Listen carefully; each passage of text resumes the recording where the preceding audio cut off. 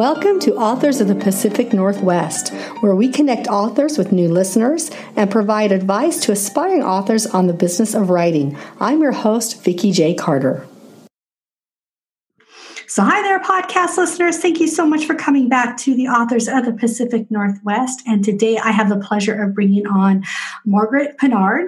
And we already were introduced to Margaret through a video that I have put out that you guys have seen about the YOLA. I'm only going to abbreviate the YOLA Festival. Yay! Yeah, I know. I actually said it halfway. But we also want to talk to Margaret because she's an author. So Margaret, say hi to everybody on the podcast, our listeners. Hello. We are so happy to have you here, Margaret. Now, those that have watched the video might know just a little bit about details about you. We pick up listeners from all over the place that aren't necessarily going onto my website. So why don't you give us a little bit of background about yourself, Margaret? First, tell us where you live, what state, what location in the Pacific Northwest. And then I know you no longer have a day job, but what did you do prior to writing full-time? So let's start there. Yeah. So thank you so much for having me, Vicki. I am located in Portland, Oregon. Very happy to be here. Been here for 8 years, but previously I was in Washington, D.C., and before that, I was a little international. I was doing international relations studies, and so I was in Turkey and Albania and Ireland, and that was a whole other life, as we say. Nonprofit conflict negotiation was the field, so that's what I ended up doing for a few years in D.C. But before that, I was mainly a California girl, so probably like many people in the Northwest, you're either one of them or you're grumbling about them. We're neighbors, and I think we get along pretty well. Yeah, I try not to complain too much about the transplants, but I'm really, honestly, I am a native because I've been here since I was 18 months old. So I claim to be native, but we're from Arizona, my family is. So I don't know if there's really there's a few people that are born residents, but not many anymore, not many authors. So I love your background. So you've spent time in DC. I love DC, but I would never want to stay there. We have lots and lots of friends there. Love you out there, DC, but never want to stay. Do you have to tell people I am in Washington State, not Washington, DC? You have to make the distinction. Yeah. I saw a really funny video where someone was taking an audio that was like the arcade game. And they started with, I live in Washington, and they went through all these different things of not this and the state, because it's, yes, not the assumption, but I'm sure it grates on their nerves. But yeah. Yeah, we get it a lot. I just say it all the time. And then the favorite thing that I get is when people find out I'm in Washington, the next thing is, oh, you're in Seattle.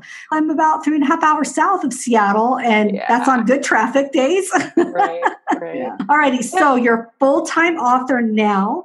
And does your background lend to the genre you're writing in? So tell us about the genre you write in. I think it does. Let's see. So I'm a historical fiction author, and it's the one that I loved reading the most. So it's the one I dove into when I started writing.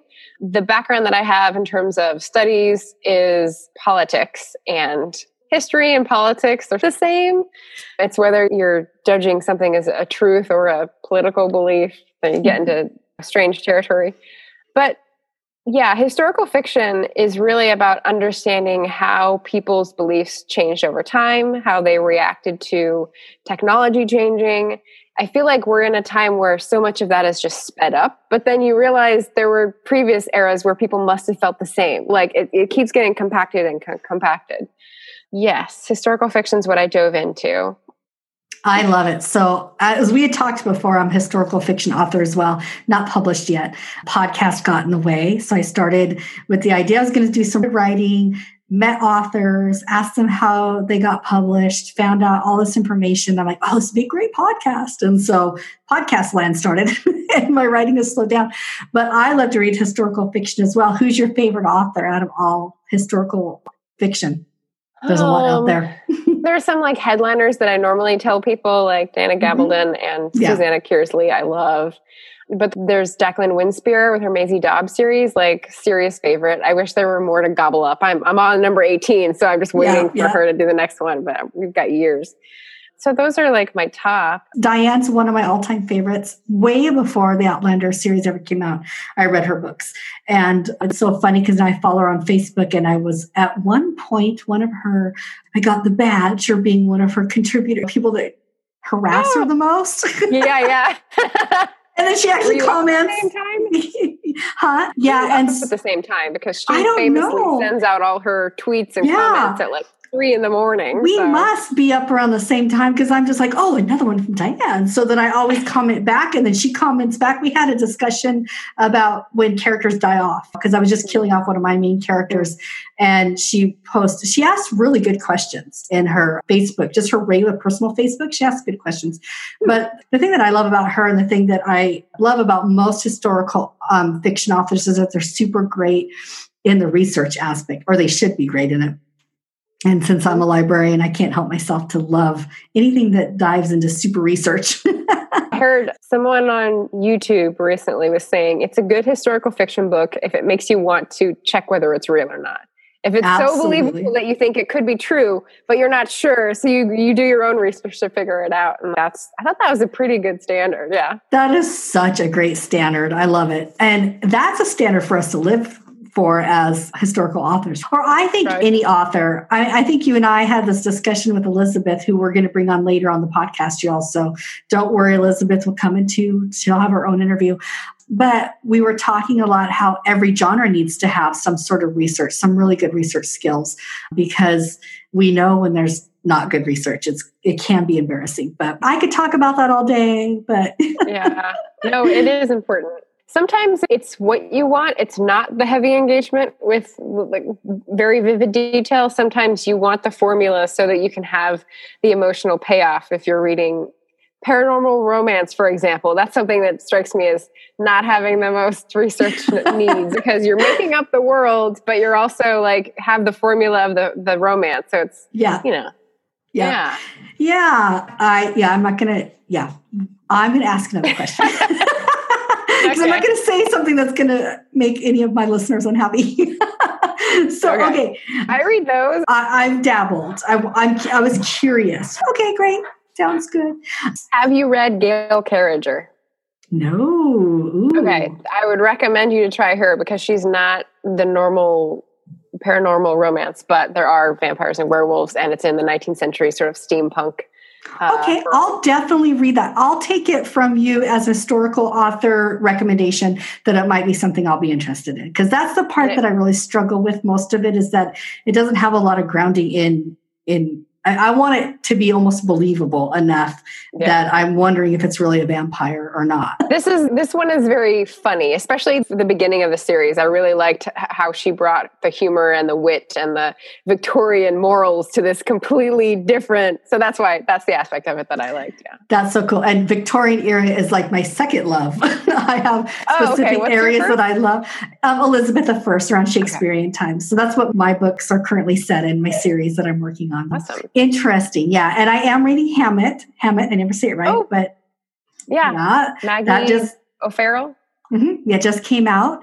And as of when we were recording this, it came out a couple months ago, and it was on my watch list because it was in the same time period of what I was writing. And she's taken a whole spin on Shakespearean life that a lot of us have wondered about. It's very good.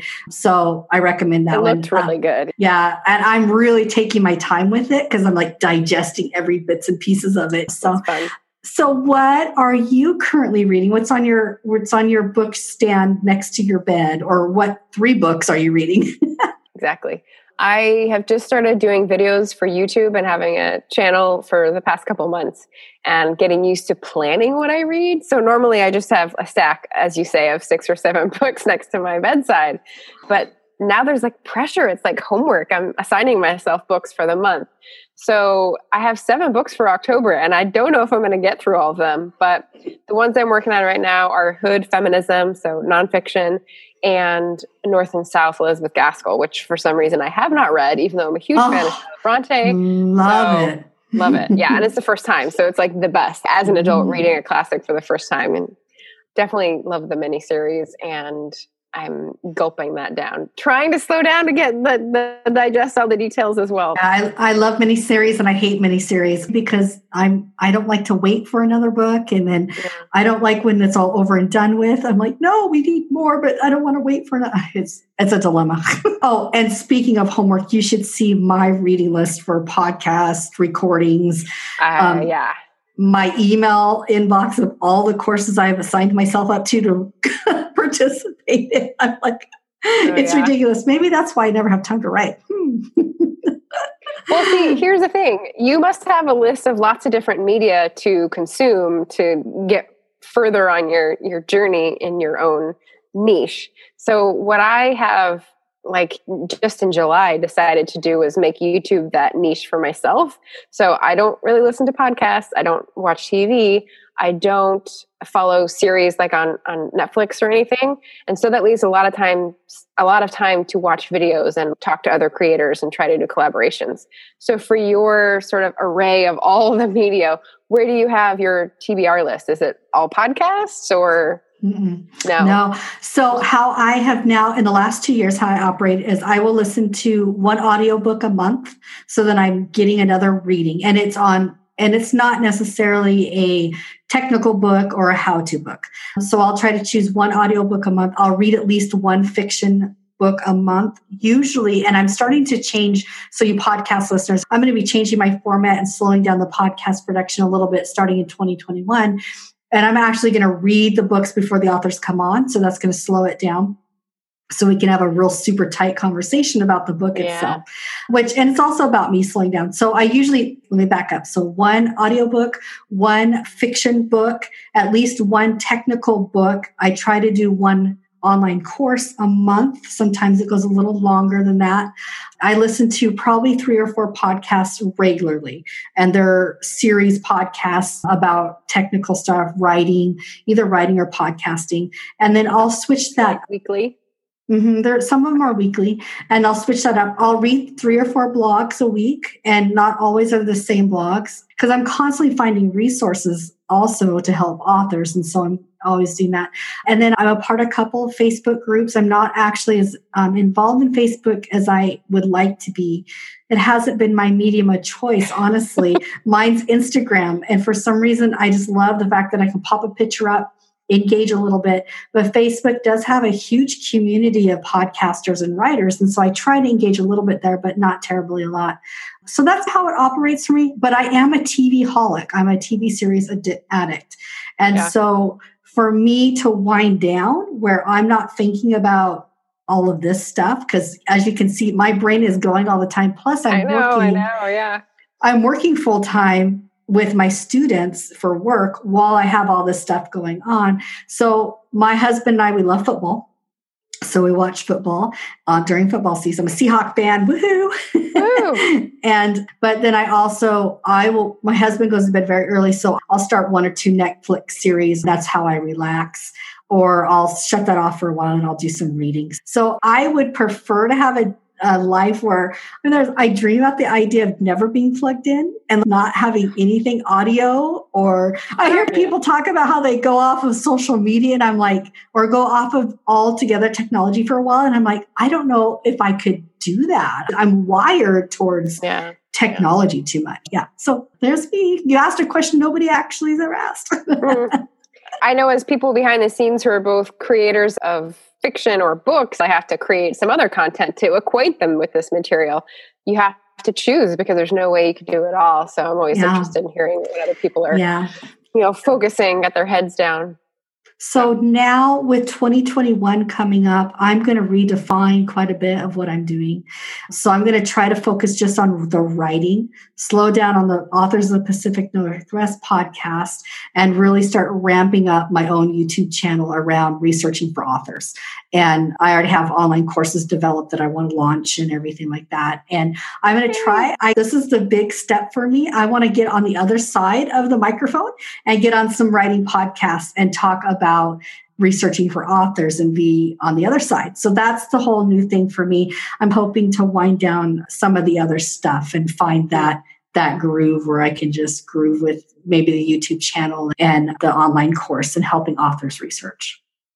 I have a YouTube channel and I can interview. Yeah. Yes, I know you do. So there's my pitch. There you go. Yeah. When I roll, I'll definitely let you know. So you have all the information. I'm working on all that press kit stuff now and everything. That'll be a blast. So is your YouTube channel about writing and the writing process and the craft? Here's what I discovered after several months of research. There's BookTube and there's AuthorTube and there's even CreatorTube. There's some fissures in the community. Basically, BookTube is for readers to put their stuff on, and there's the gamut of hobbyists to professionals making their living by this.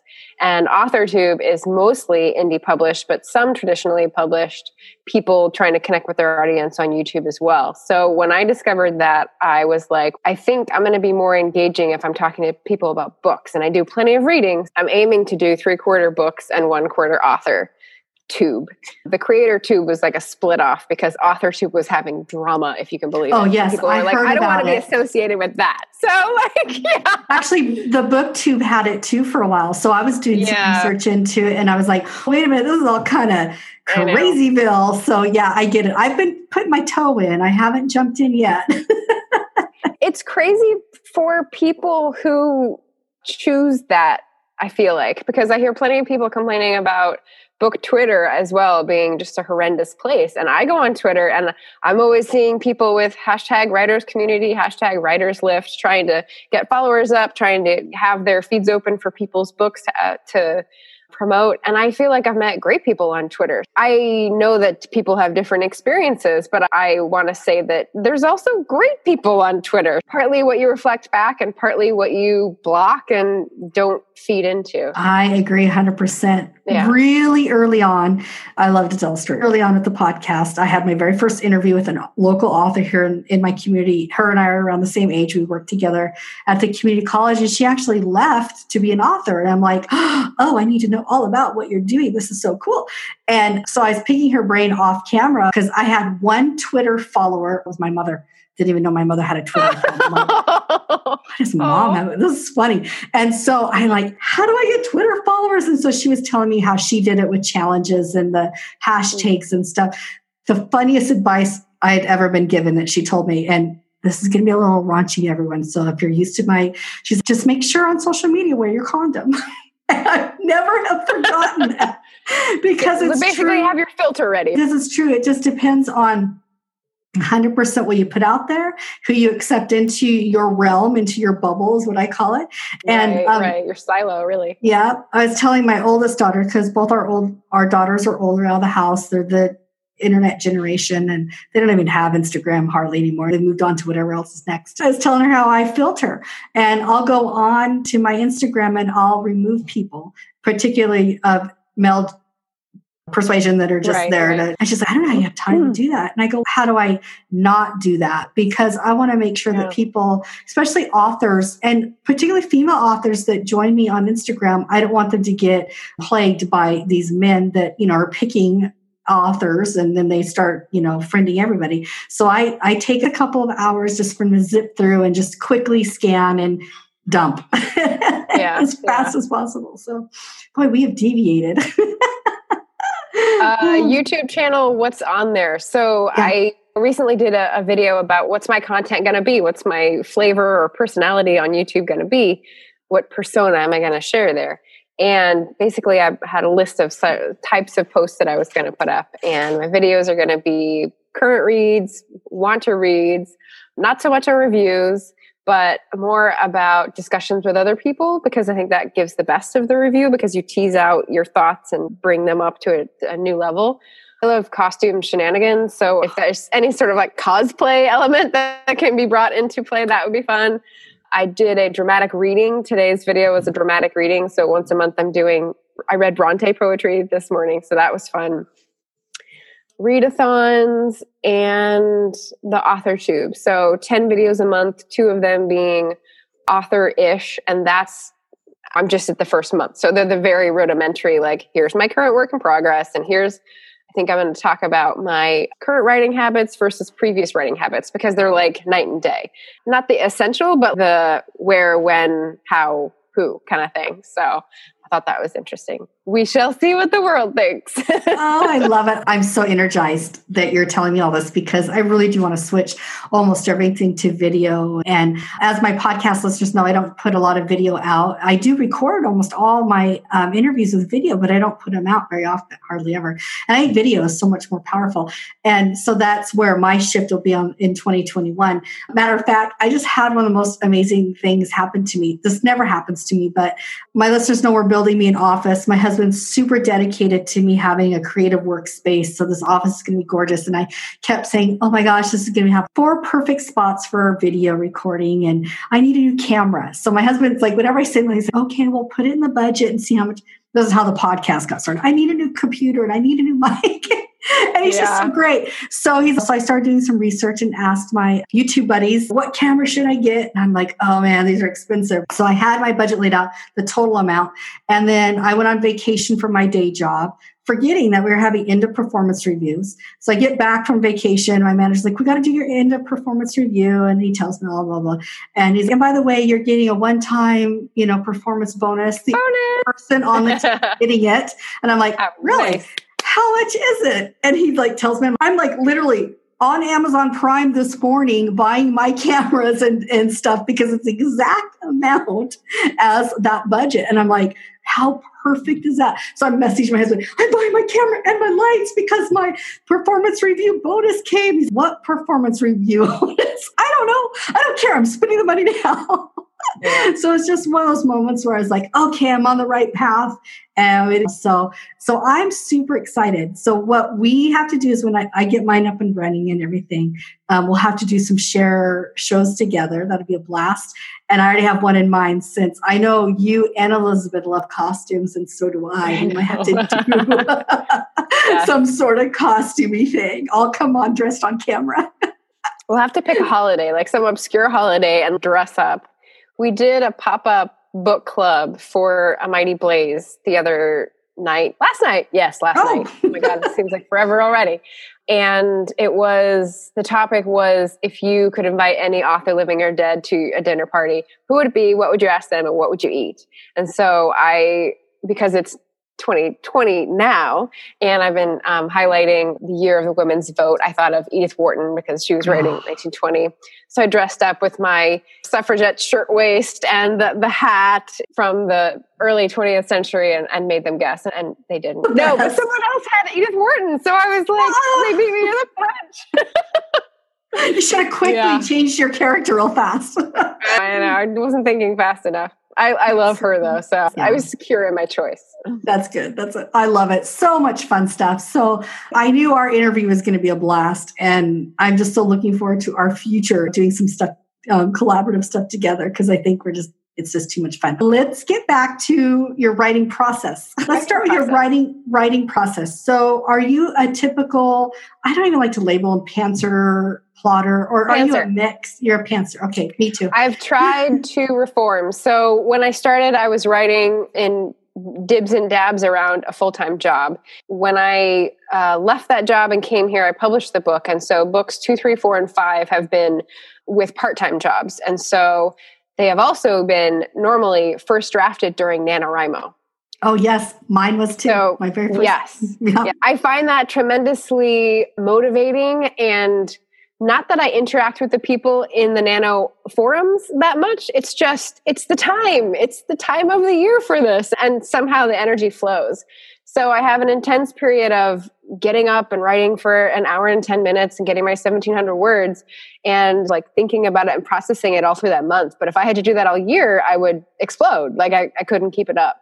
So that's my first draft process. And then the first edit, let's see. The first edit is for, does this make sense? What did I leave out? What names got switched? This kind of comprehension and typos. And then after that, it starts to be more developmental and how does the structure sound and how is the pasting and all that.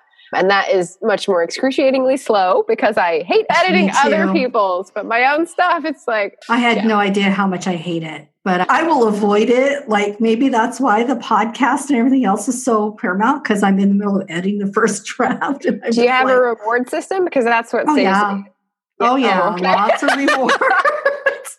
Okay. And I even have deadlines. Here's what's hilarious is I have a writer's group that I send my chapters are up to 2 chapters every 2 weeks. We meet and we were meeting face to face. And then I moved us all to Zoom. There are very prolific, amazing authors, fantastic. My writing craft has just skyrocketed. The story has become beautiful. But boy, I tell you, when it comes to that deadline time, they know I'm editing, and I'm just like pulling teeth to get something out to them. I'm like, let me just work hard. Let me just send you book 2. I'll just send you book 2 stuff. And they're like, no, we got to finish book 1. Yeah. It's hard. When I joined a writing group for a couple years, 2.5, 3 years. And it was hard to figure out what the rhythm should be. So I think I came in at the beginning with a whole draft that I could feed in, because we do a few chapters at a time, for my slots, and then revise that and keep going in the same draft. But it was so weird. If I change this now, I have to go back to the next thing I was going to send, and it gets confusing.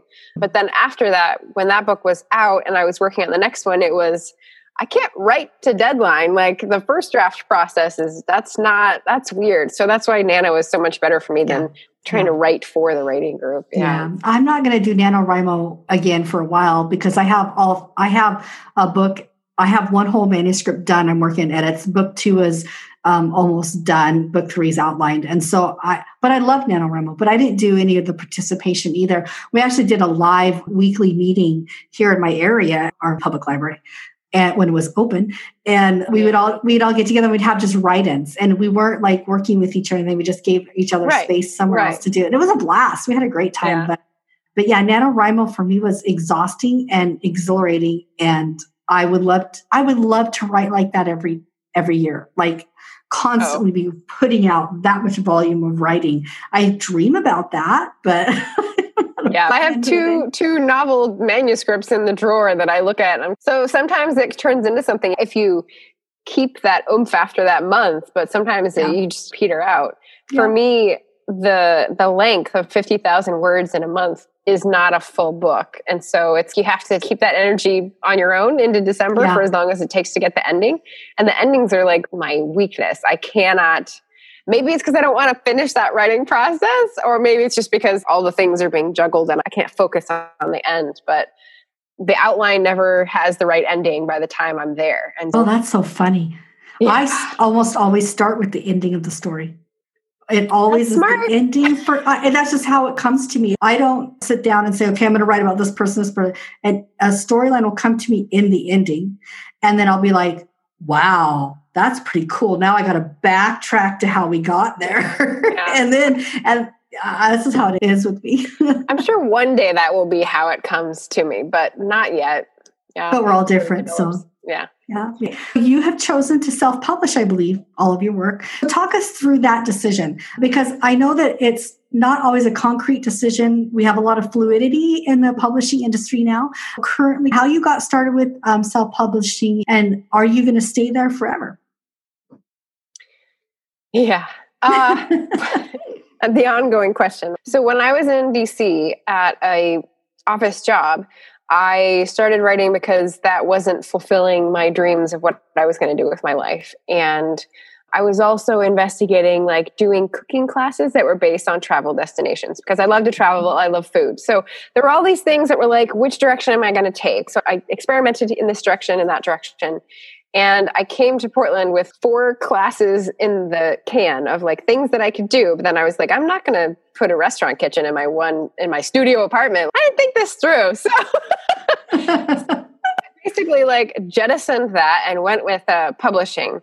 And my thinking was that I'm leaving a job. I'm leaving a toxic relationship. I'm starting over with knowing almost no one. I don't need rejection right now. So sending work out and being rejected for a year, which is maybe an average, I don't know, is not my idea of a fun time right now.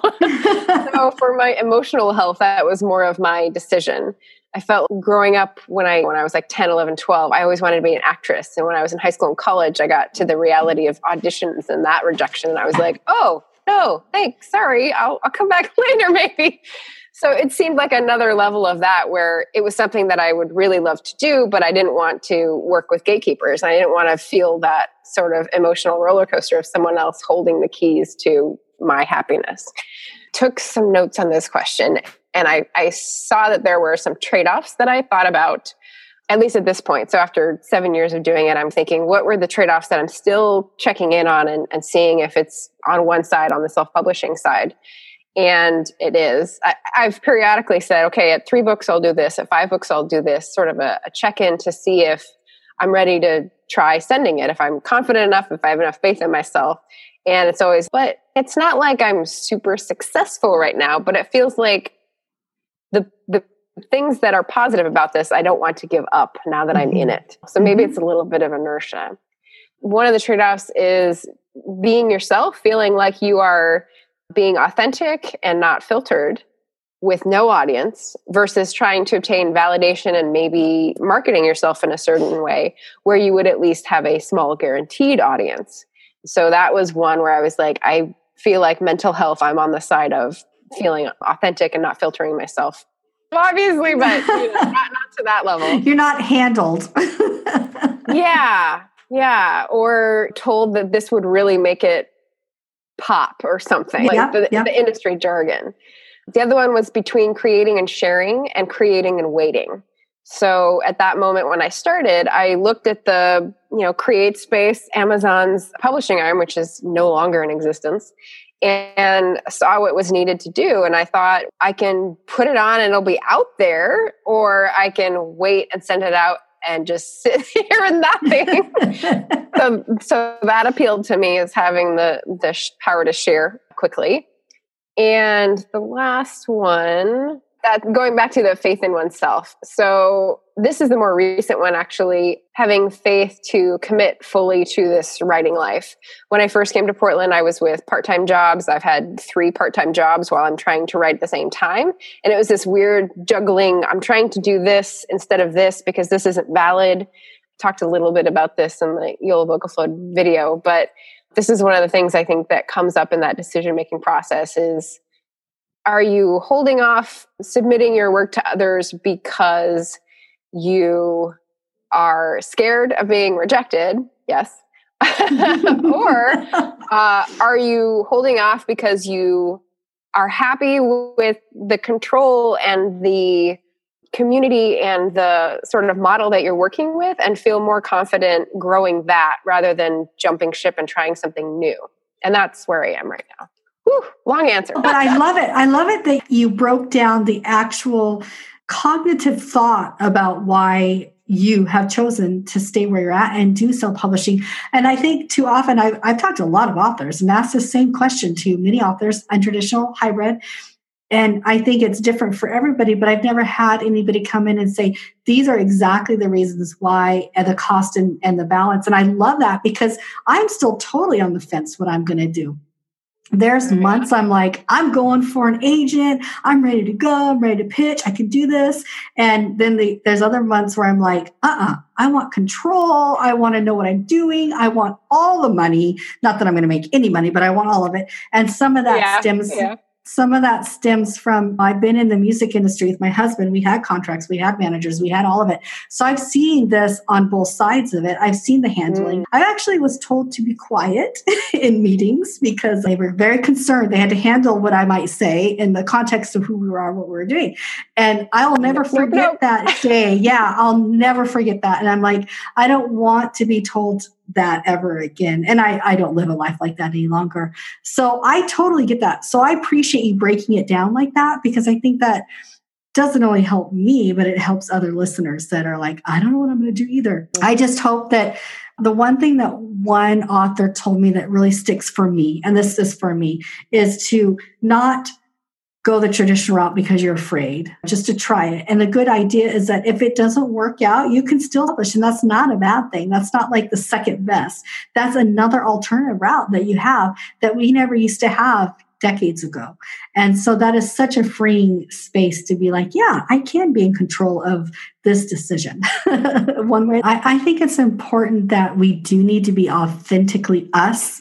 I think that's going to make the biggest impact and reach the readers the most. And I think for me, it'd be too easy to let somebody come in and tell me what is going to work and what doesn't work. And then I'll be like, and they don't know anyway. They don't know. And I'm like, wait, that's not me, guys. And then I would have this argument with them about it. Yeah. So let's jump into your readings. I'm dying to hear some of your story, some of your books. Before we get there, we have neglected to share the titles. So if you could share the titles for us and then take us into the setting of what you're going to read for us. And I'll go quiet during this time. The first book I published is called Memories Hostage. It's a historical mystery set in the 1880s UK. The second book I published, this is going out in January. I'm going to run a promotion. I don't know when it is, but it'll be on my Patreon, and it's going to involve this book. So Dulcie's Legacy is a young adult historical fantasy, and it takes place in Nova Scotia. I'm also going to read a little bit of the first in the series. So the series is called Remnants. It starts with the Keening, and this is a book about crofting family in Scotland on the Isle of Mull. And they've been there for generations, and the 1820s come around and economic social changes cast them out to the winds, basically. They're struggling to find their place in the world, whether they emigrate to a city, whether they emigrate out to a different country. We follow them for 2 more books. We've got The Grasping Root and Storm Rack and Spindrift, which is my latest. I tried to make them all different colors so that they're easy for people to tell apart. And as I said, this is 1820s, starting in Scotland.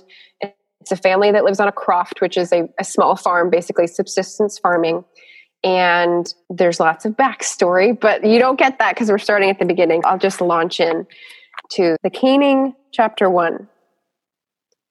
It was bitterly cold before dawn, even on this late May morning. Neil rose from his bed of wool and straw and went out of the black house. As he splashed some water from the trough onto his face, he heard Sheila roust his sister Myrna.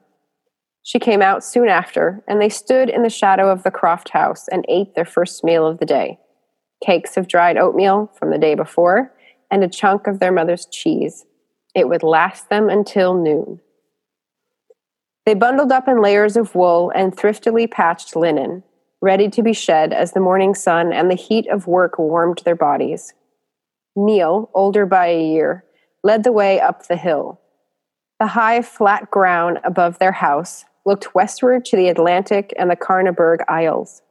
The western horizon showed a dark blue above the slate-gray sea. The deep pit was full of dried kelp stems, arranged carefully so that they would burn cleanly together. Neil could see that Myrna was worried by the way she kept glancing toward the large cover over the hole, imagining rocks that had fallen in or an empty pocket that would slow down the fire. Myrna had done most of the ferrying of the kelp, from the cliffs below where it dried up to the rough kiln. There were weeks' worth of work tied up in this pit. The gathering, the laying out to dry, and the transporting of the kelp to the pit, to be laid in layer by layer. And this every time there was a winter storm that threw up more of the weeds from the sea. It had been a cold winter, but not a meager one, since their family had the comforts of a salted side of pork and their walled vegetable garden, as well as the fishing not 5 minutes' walk from their home. The Black House had stood for 3 generations, its 2 rooms and thatched roof welcoming many a neighbor, and protecting the McLeans from many an ill wind. And there seemed to be a lot of those in recent years. The high rents they had paid the year before, made possible the high price paid for the kelp ash, had stood them in good stead with the Laird of Torlosk, and he had allowed them free access to the turf-cutting beds for their winter supply of peat. Neil was hoping for some of that extra money to go for a tutor from up the island who could further his education. At 16, he was more than finished with the parish school's curriculum, but they hadn't had enough money 2 years ago to send him out for more. Maybe this year, he thought. So that's our first couple pages. That sets the scene with Neil, the last year, the present year, his hopes for the future. I have to admit, I'm totally hooked. Just, Oh. It's a beautiful place to be. I can imagine exactly where it is because I visited Mull, and it's on a part of the island that I did not go to, but it's gorgeous. So I'm allowed to imagine a little bit further out. Yeah, it's like the home of ruined castles and everything. So it's very atmospheric. All right, so we skip forward to when Neil and his stepfather Gillen are on the road walking to Glasgow to try to find out if there are other options because they can't pay their rent. So this is them on the road and in the countryside of Scotland. When the sun dipped past the horizon, Neil wondered when they could stop for supper and where.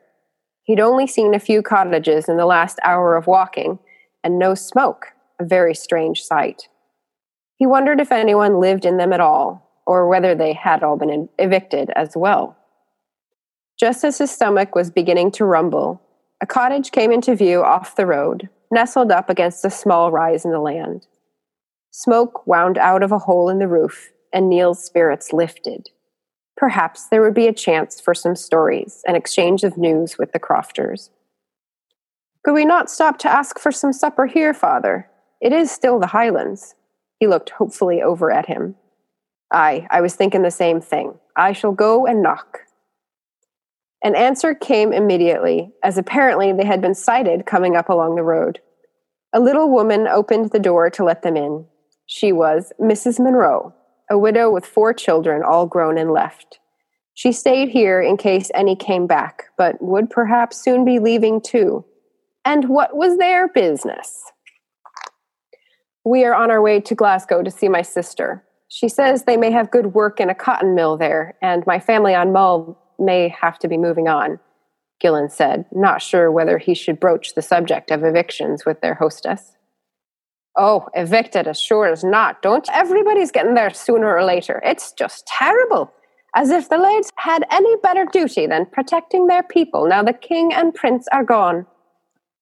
Mrs. Munro, I do not say we disagree, but who is the laird in these parts? Has he been any kinder than the tales we hear of the Duke of Sutherland? MacDonald it is, and no kinder than any other. Some out in the Isles, I heard, were putting in improvements to let people stay, but if you're here and you're on your way to the city, then I suppose that puts paid to that illusion.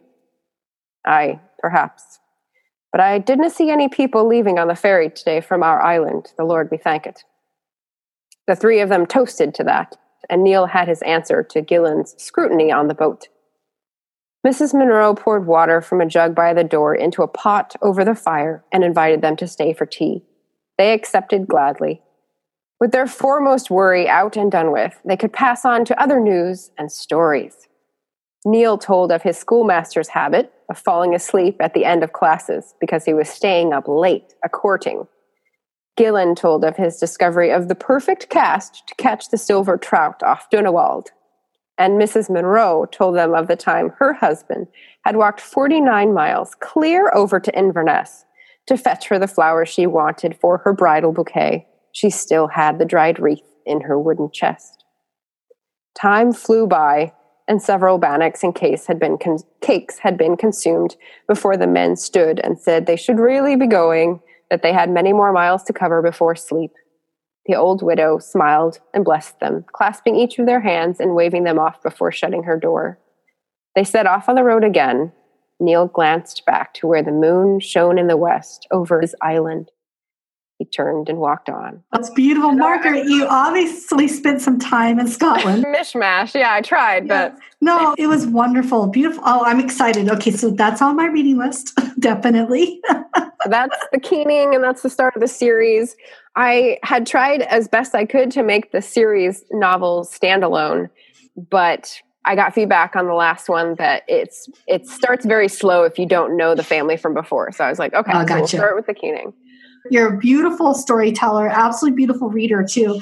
That's something that not all authors can do, is read their work well. So that's very good. Yay. Thank you. Thank you for sharing that. Okay, as you take us out of this podcast, let me ask you this one question. What is the best advice that you had been given as an author from anybody? The closest I have to an answer is the quote about living a remarkable life, not even trying. Do you know which one I'm talking about?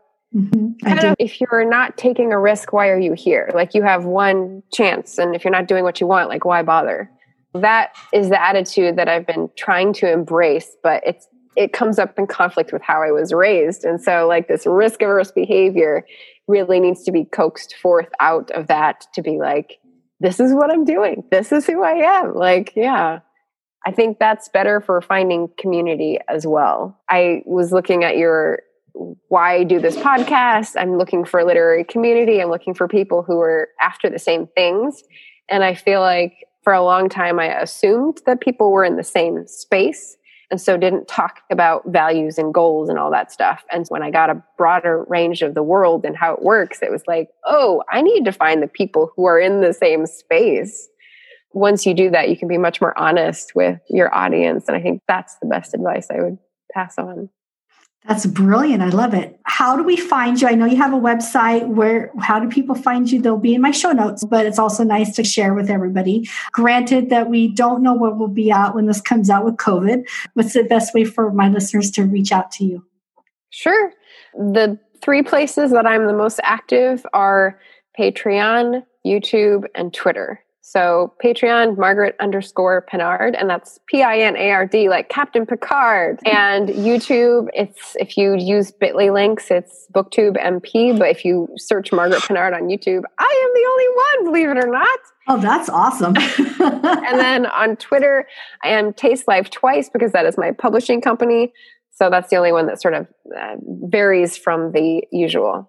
Those are the places where I want to foster connection, get to know people, and spend the most time, lots of time. Awesome.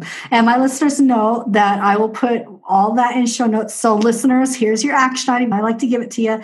Go on one of those 3 or all 3 and meet Margaret there, and definitely let her know that you heard her on this podcast, because that's so important for us. There's a lot of time we don't know who's listening to us. So definitely let her know. And also buy her books, for crying out loud. They're great. I'm going to be getting hold of you. And I'm pretty sure you're going to see Margaret and myself doing some things together here in the future. Yes. Margaret, thank you so much for being here. I totally appreciate it. And I look forward to doing something more creative with you in the future. Sounds perfect. Thanks so much, Vicki. Thank you for listening to the podcast. We hope you enjoyed the episode as much as we did. Follow us on social media and sign up for our newsletter. You can find out more at our website, www.squishpin.com.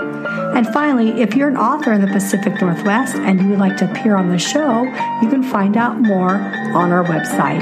So until next week, I hope you enjoy the journey. This is Vicki J. Carter signing off.